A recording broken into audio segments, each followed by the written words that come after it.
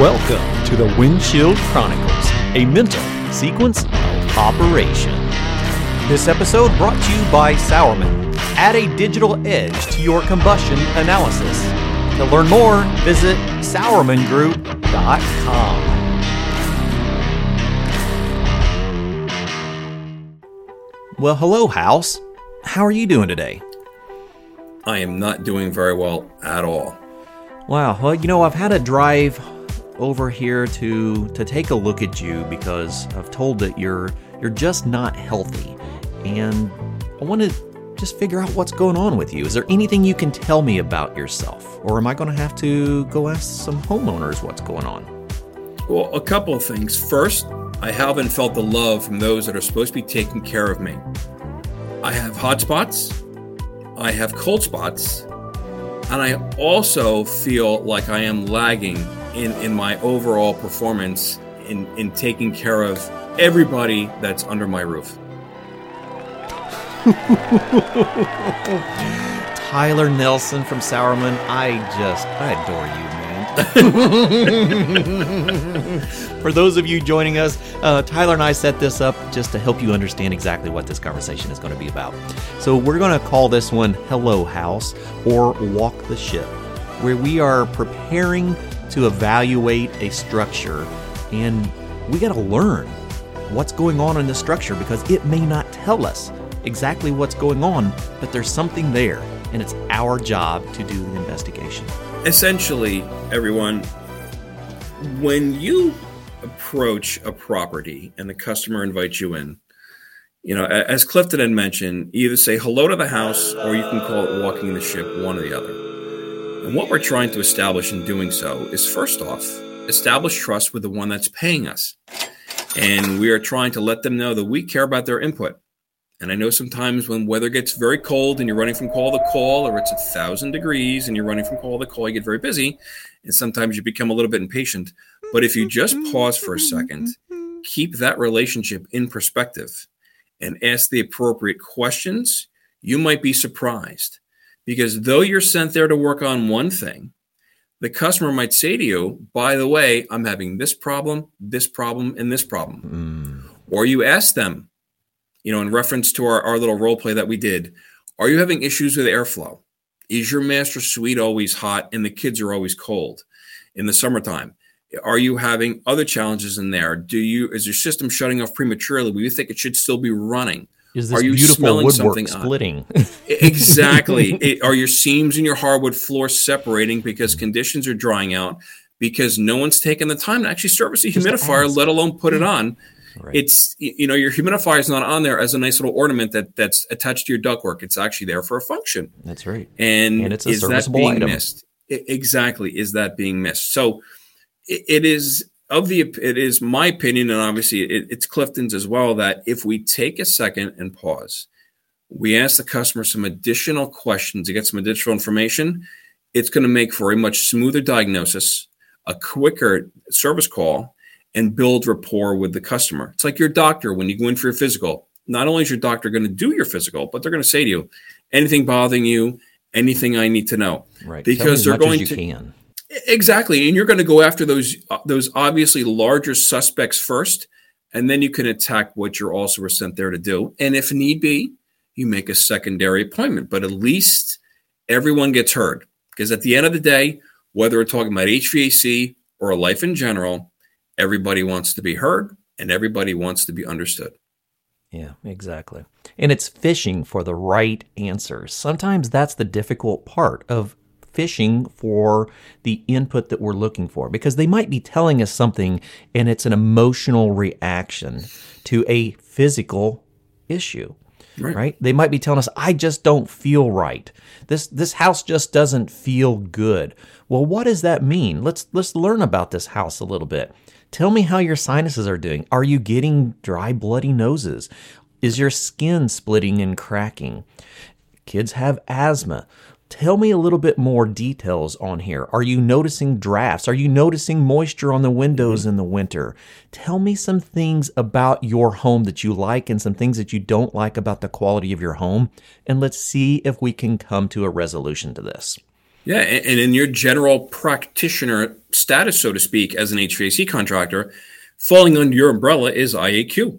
That's right. We at Sauermann, we make IAQ monitors, but outside of that, IAQ is one of your jobs. And whether it is a UV product, whether it is a GPS product, whether it is ionization, or whatever the case may be, you are there to not only make sure that the system is using its fuel burning properties correctly, but also what is being emitted and the conditions for those in that space are safe. Whether that is a heating related approach, air conditioning related approach, or strictly an indoor air quality and particulate related approach. It's a full complement of a life cycle of a piece of equipment and the general living conditions and lifestyle of those that are actually occupying the space. So let's talk about this home. As we are approaching this home, maybe the homeowner doesn't know how to talk. Maybe they're very introversial and they don't have the ability to give us the information we are fishing for. Let's talk about some ways that we can analyze this home as we're approaching it.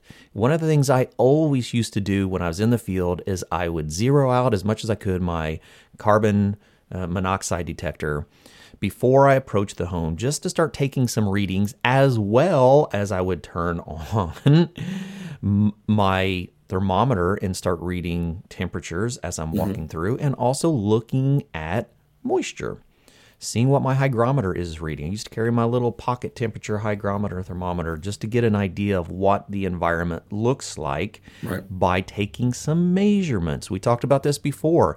How can we validate the performance of something if we don't have analytics to back it up? Yeah, I agree. And first off, as you said, as a foundation of safety for not only for yourself, for the customer, is getting the carbon monoxide reading. Zeroing out your either your CO monitor or your combustion analyzer outside in fresh air, and then going in and monitoring that space. You want to make sure that you don't have any CO in that space, so you don't have a call to action right out of the get-go. Immediately. Right, because you can ask a customer, how are you? Everything okay? Do you feel fine when you're home? And they'll finally be like, you know what? No one's ever asked me the question, and I hate to say this, when I'm at work, I feel like $1 million. When I'm home, I feel awful. And that's, again, something that should raise an eyebrow, saying, do we have a slight underpinning of a carbon monoxide issue, or do we have another indoor air quality challenge? Now, if we just take a step back and something that we can address here too, carbon monoxide issue. In our industry, they are now doing studies on us, technician-wise, like they're doing in the NFL for the concussion issues, the concussion protocols. Right. We have in our industry the highest rate of dementia and Alzheimer's that exists of all the service industries now, Clifton. Really? We have now suppressed oil and gas. Oil and gas works a lot in open air, some confined space entry, but a lot in open air, which helps dissipate or dilute the carbon monoxide challenges. With us, we're normally working and dealing with these issues in confined spaces. They have done studies in the average working life, not life, but working life expectancy of a technician in our field is 56 years of age. Why is that? It's not because we can't get ourselves in and out of an attic or in and out of a crawl space or in and out of a scuttle hole, because we all know that's what the apprentice is for. Just kidding. Just kidding. It is because, I've been there. Right? Listen, go for it. Go for this. Go for That's that. right, go for that. It is because as we age, we lose cognitive ability, not because of the aging process, but because of consistent and constant exposure to carbon monoxide that has wore away our cognitive abilities that we're not aware of, or we're not aware of, because those, egregious things were not, they had no smell, they had no color, and they had no taste, and it's in the form of carbon monoxide. And it deteriorates our cognitive path, and we can no longer troubleshoot. So we think the technology is beating us. No. I'm letting everybody know, and Clifton will back me up on this. We know you, we see you, we understand you. You fix things for a living. You're doing something that the average person can't do. You're so humble that you don't brag, you're not braggadocious about it, but you can fix things. You don't lose your intelligence overnight. It doesn't work that way. No, the technology is not beating you. It's your cognition that enables you to troubleshoot, deduce, and use your own analytical mind That is being shortchanged because of the inroad that the carbon monoxide is making into your cognition. That's the issue. So you're not being beaten. You're being deteriorated by an invisible force that you're not aware of. Once you start either wearing a personal monitor on yourself or using an analyzer as a carbon monoxide detector, you are a personal CO monitor, you are going to be much better off. And to fall prey to relying on what the customer has to protect you from carbon monoxide is a mistake. Those big box store carbon monoxide detectors go off after 70 to 300 ppm after 1 to 3 hours of exposure. All you get is 9 ppm over 24 hours and 35 ppm over 8 in an office environment. Wow. Far exceeding when those devices are going to pick up. Yeah. So if you're relying on what a customer has, you're handing your health over to somebody who chances are handed their health over to the lowest bidder. And when you hand your health over to the lowest bidder, it normally doesn't work out well for you. So take personal responsibility for yourself, your earning capabilities, and the care of your customer, and monitor that environment when you first get up there. Man, such an important thing.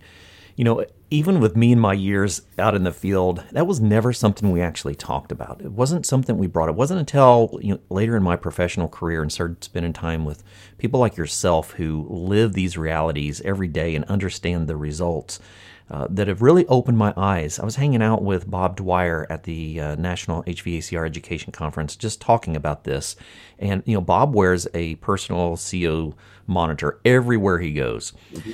And it's amazing, even in large open areas, CO levels that are present and CO2 levels, which I would have never imagined. We were at a large expo earlier this year. A lot of people weren't feeling the best from it. Most of us that went came back with some kind of a congestion issue.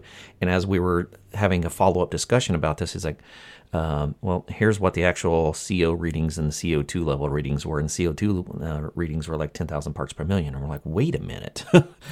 Could it be the air that we're breathing that is causing our physical ailments that us professionals try to preach to people that we're not following ourselves? And it just really changed my perspective on personal monitoring of my environments.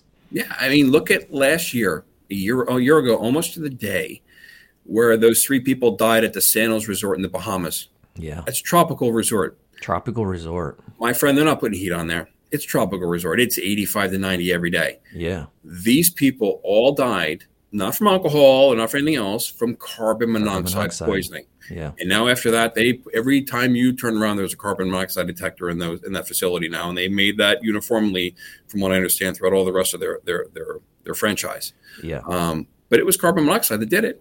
Wasn't the alcohol, wasn't too much sun, wasn't anything else. It was carbon monoxide. I had a conversation. Actually, Chris Hausschultz was on one of our podcasts earlier on in our episodes, and she brings to us the reality of that. Both of her parents succumbed to carbon monoxide from an improperly installed pool heater at a hotel. And that happens at hotels all the time, Yeah, it unfortunately, because they're, like you said, the monitoring systems, if a monitoring system is implemented, is not the levels that we would anticipate. It's long-term exposure. It's not short-term exposure. And unfortunately, it gets its hooks into you.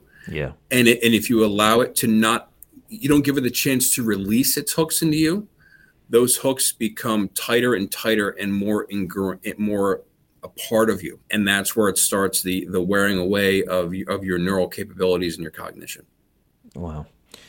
So a different perspective to soften our senses a little bit and be more receptive to the environment that we work on and be aware of our conditions. If we think about some of the stories, we always joke about the mechanic who drives the the most ill-prepared vehicle.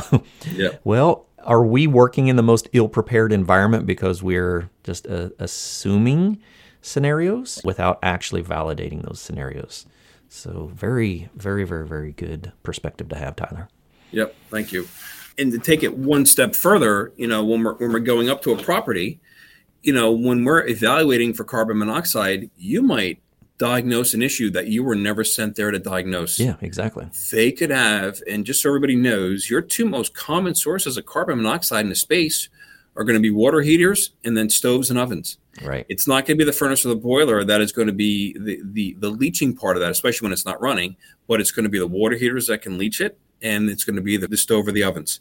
And so you could solve a problem and you could save a life and take care of an issue that you were not even sent there to do. And that goes back to one of my original comments, is having that situational awareness. You have to look all around, because things could be happening in the periphery that are not normal. You could have things that are vented incorrectly, water heaters and such, and you were never sent there to work on it. That's supposed to be the plumber's responsibility. Well, say they haven't had the plumber in 10 years because they haven't had a problem with their toilet. Right. And they don't know they're supposed to be calling the plumber for there's an issue with the water heater because they have hot water. But yet there could be an issue with the venting. The venting could be deteriorated. There could be rusting or corrosion on top of the water heater. That would be an indication of a potential problem. Birds, They're not aware of squirrels. that. Right, exactly. But you notice it, not because you're trying to pad your pockets, but because you're trying to be thorough. We have a re-education that we're trying to do here. We're not trying to pad our pockets, everybody. We're just being thorough. And if making additional income comes as a result of you being thorough, all the power to you. That's like just a a good natural business progression. plan. That's just a part of it. That's just offering another set of your skills for the world to use. And for doing so, you need to get paid for that. Absolutely. Tyler Nelson, thank you, my friend, for joining us, and we sure appreciate the information. Thank you very much, Clifton. Greatly appreciate it.